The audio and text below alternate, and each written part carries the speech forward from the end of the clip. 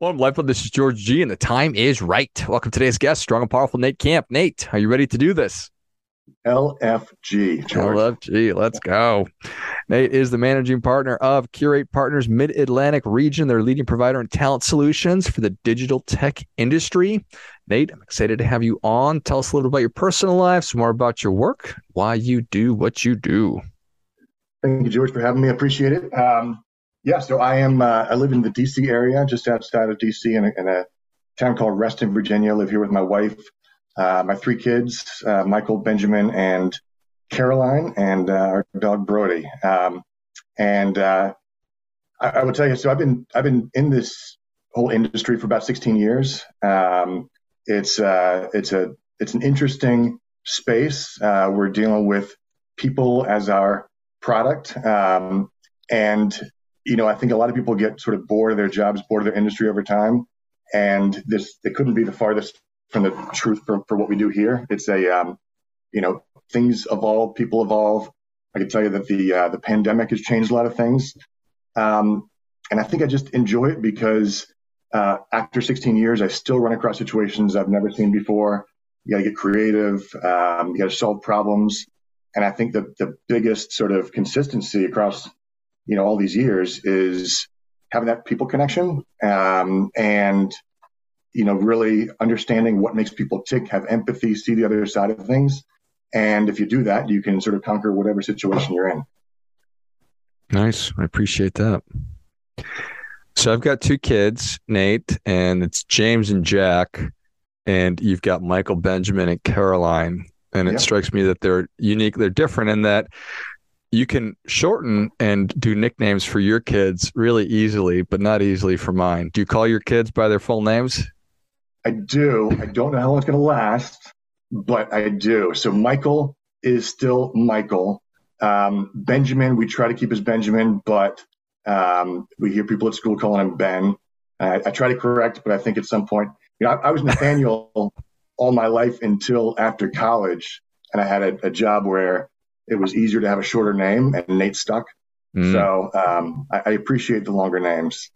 Do your kids like the nicknames, or are they? Or each one does have a nickname. Okay. Jack, we were calling him Baby Jack because he was a baby, but now he's 3, and now it's Big Guy Jack. So I like it. So Jack is his proper name, not his nickname. That's right. Gotcha. And how old are the boys? They are now 6 and 3. Okay. It's a fun age. Yeah, for sure. Yeah. Excellent. So talent solutions, what is that? Yes. What does that mean? So we help companies identify and bring on what we call temporary staff. But when we look at temporary staff, we don't really look at a 4 or 6 week thing. Somebody's out with a flu. We do a lot with project work, whether it's digital or data, where companies have something to get done over a period of time. If they do it with their current staff, this is all within technology. Current staff, it'll take years, and by the time they're complete, it's obsolete, and they've got to do something else. And so there's something called staff augmentation, where companies will say, okay, we've got X number of staff. We could accomplish this much faster if we added this number of people. But at the end of whether it's 9 months, 18 months, they don't have the need for those folks.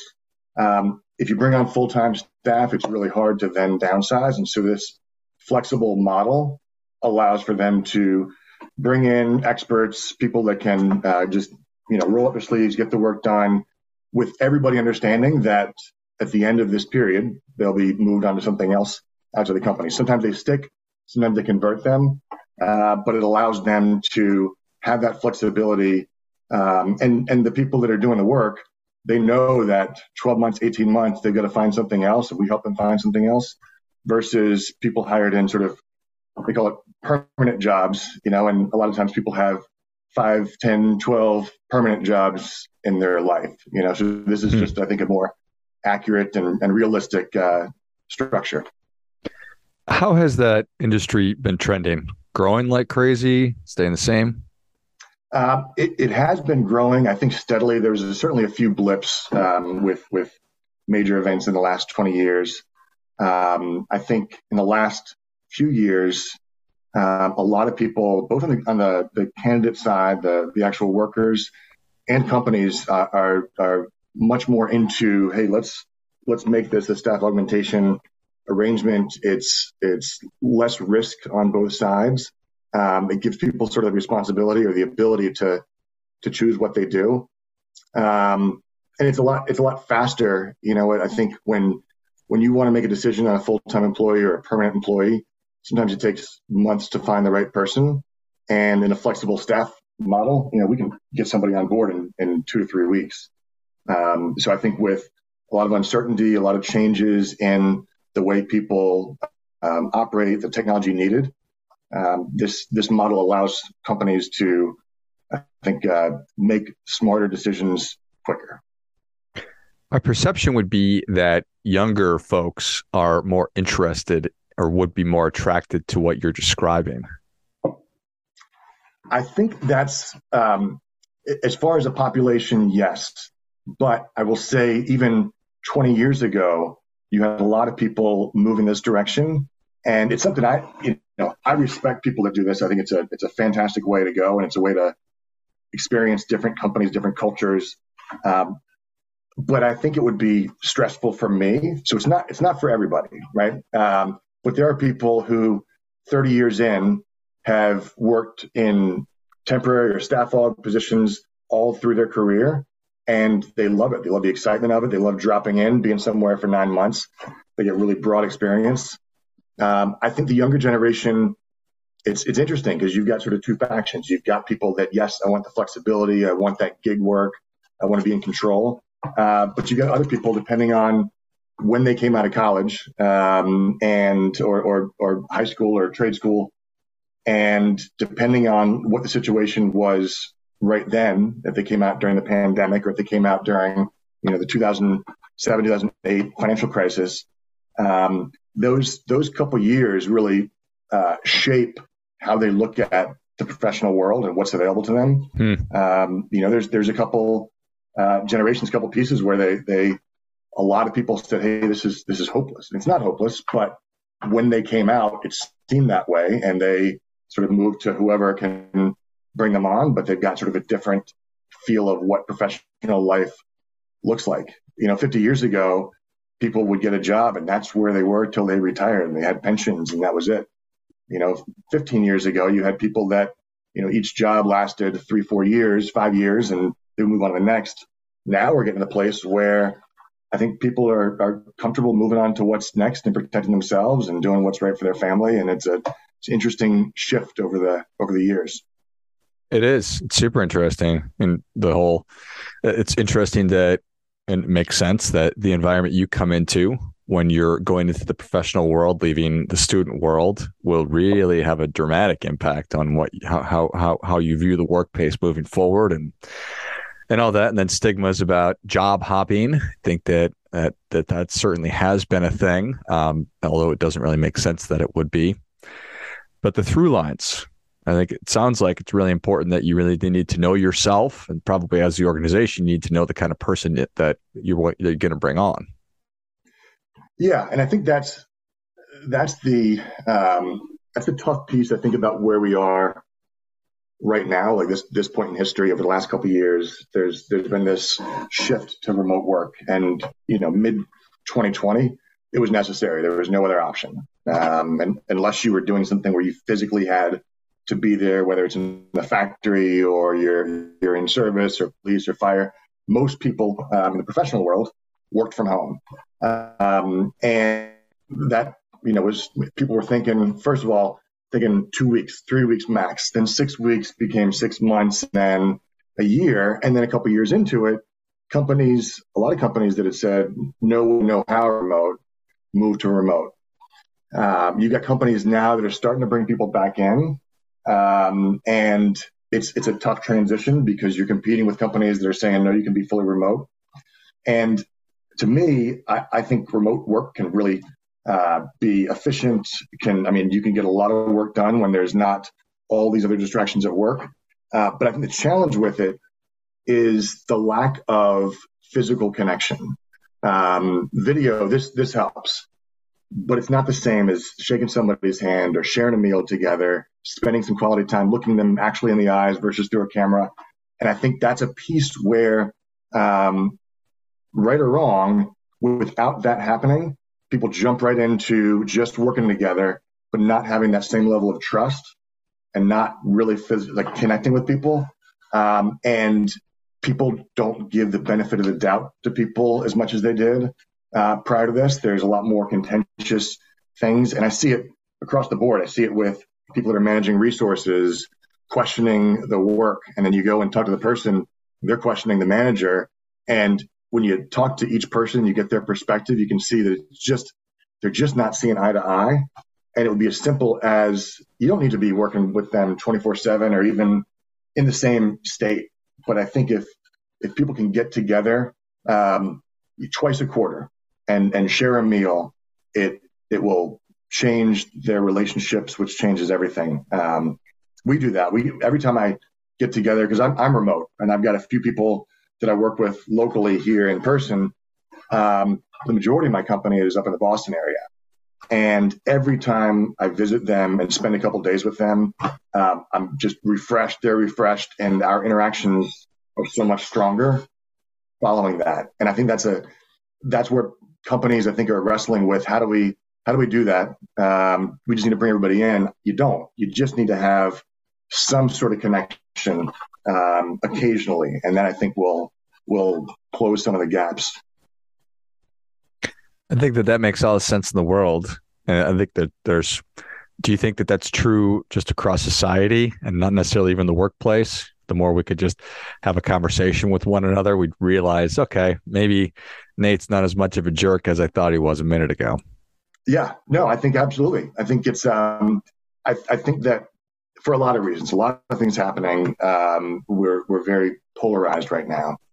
And when you don't know someone and you're in discussion, most people's goal in that situation is to be right and to prove the other person wrong.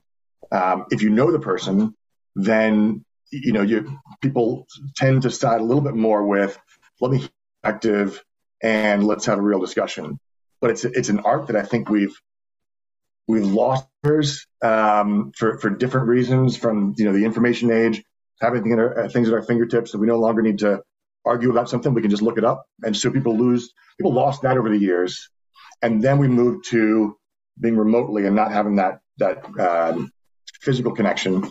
And I think it's so many relationships would be stronger. So many situations would end more positively if people could just take a step back and hear the other person's perspective, see it from their shoes, empathize with them. I feel like the world's problems could be solved if people just took that mentality. If someone's passionate about their feelings, it's rooted somewhere in truth, or at least in what they believe. And if you can understand that they are coming to you from a position of belief and honest opinions, whether they're incorrect or not, then you can say, okay, let's try to rationalize or at least respect the other person. But man, it's been declining, unfortunately. Lots of factors involved in that. It certainly makes sense that bigger companies probably are going to continue to either utilize the formula that you're talking about, the staff augmentation versus hiring more full time. So moving forward, and virtual is probably going to be a thing moving forward. A lot of folks just in different places. And you mentioned 2 times a quarter, and that certainly makes sense to me. Are there organizations that you've seen, this is really could be a best practice when we do bring these folks in? Is it just for social stuff? Is it for, planning? How do you see a successful implementation of that? So I think it's a mix. There a social aspect, yes. But I think there should be some team building, which can seem contrived. It can seem like, oh, we're just doing this game, but it allows people to work together in a fun way. But then also having a planning meeting, having a strategy session, and being in rooms with people that you've just met online, and people are rolled up their sleeves, their phones are off, and they're just connecting with the people that they're there with. That sort of vision, that feeling returns with them when they go back to their remote workplaces and they get on the next video call, like, you know what, we work together. We solve this together as people, and it can change. But yeah, I think just doing it. It's funny. Years ago, one of my mentors, who's actually one of the partners at Curate, I had just moved into management. This was 2010, and I was going through what to do on one-on-ones, what questions to ask, how often to do it. Should I have a full up? And he made a comment that has stuck with me all these years. And he said, when it comes to your team, it's the quantity that counts, not the quality. I'm like, what? You got that wrong. No, it's here's his thought on it. It doesn't have to be a perfect interaction. It doesn't have to be exactly what you get done. It could be do a one-on-one while you're driving to the store and you're with the person, you're hanging out, and you're asking questions. Just being with that person as people is just as important as what tactical things that you got done during that piece. So when it comes to bringing people together once a quarter, twice a quarter, however it's done, it doesn't have to be perfect. It just needs to happen. And the more that those things happen, the more people realize, okay, I'm dealing with someone that's dealing with their own set of problems. And, I can see who they are and I can interact with them better. It's, be authentic with those people. And that's I think what it accomplishes. It's not, here's all the 12 things that we got done while we were together. It's we're together. Anything else beyond that is a bonus. Yeah, that makes a lot of sense. I think sometimes I have a tendency to be too formulaic and say, this is what we're going to do now, and then we're going to move to the next thing. And I was just thinking about actually driving into the store with somebody that you've been meeting with virtually, but you'd never met. And then imagine you get a flat tire and you need to change the tire with that person. Ultimate team building. Yeah, exactly. Yeah, maybe that's it. We'll just puncture some tires before these meetings and put them in some real situations. Figure it out. Yeah. That would 100% do it, or pull them completely apart. Who knows? You know what's funny? You say that though. I have found in any situation, obviously, you don't want to do these things intentionally, but some of my best client relationships have begun with early on in the relationships. The first 6 months or something like that. Something happens that's not good. We screw up. Put the wrong person on site. It happened to me early in my career, and it was not a right fit. We all thought it was. I was mortified, and I went to him and I said, I am so sorry. I will make this right. And we worked our tails off and found the right person and went round the clock till we got the right person on site, thinking maybe I can save the relationship back to where it was or have a chance. And what it did is it launched that relationship into someone I still talk to today, 15 years later, and we did a ton of business together. And it's sometimes how you interact when things don't go right, because things aren't always going to go right. And if you can own it, if you can be vulnerable, if you can apologize and then say what you're going to do to resolve it and then do that thing, then that's where people say, okay, I'm working with someone that I can trust that's going to do the right thing in the face of disaster or a tough situation. But I think that's both from the work perspective and in life. If I look back on tough situations in life, the person that I solved it with or solved it for, they solved it for me. Those are those strong bonds that you can't get without some sort of conflict, and those are opportunities. Yeah. Shared adversity is a powerful thing. Love it. Yep. Well, Nate, thank you so much for coming on. Where can people learn more about you? How can they engage with you and Curate Partners? Well, George, and thanks for your time. I really appreciate it. So, we've got a website, curatepartners.com. LinkedIn is going to be the best way to reach me. You can email me at nate.camp with a K, K-A-M-P, at curatepartners.com. Find me on LinkedIn. I think LinkedIn's a great connector of people, but look for us there.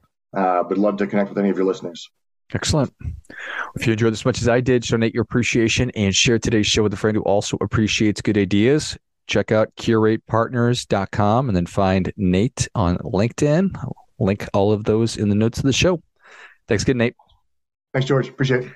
And until next time, remember, do your part by doing your best.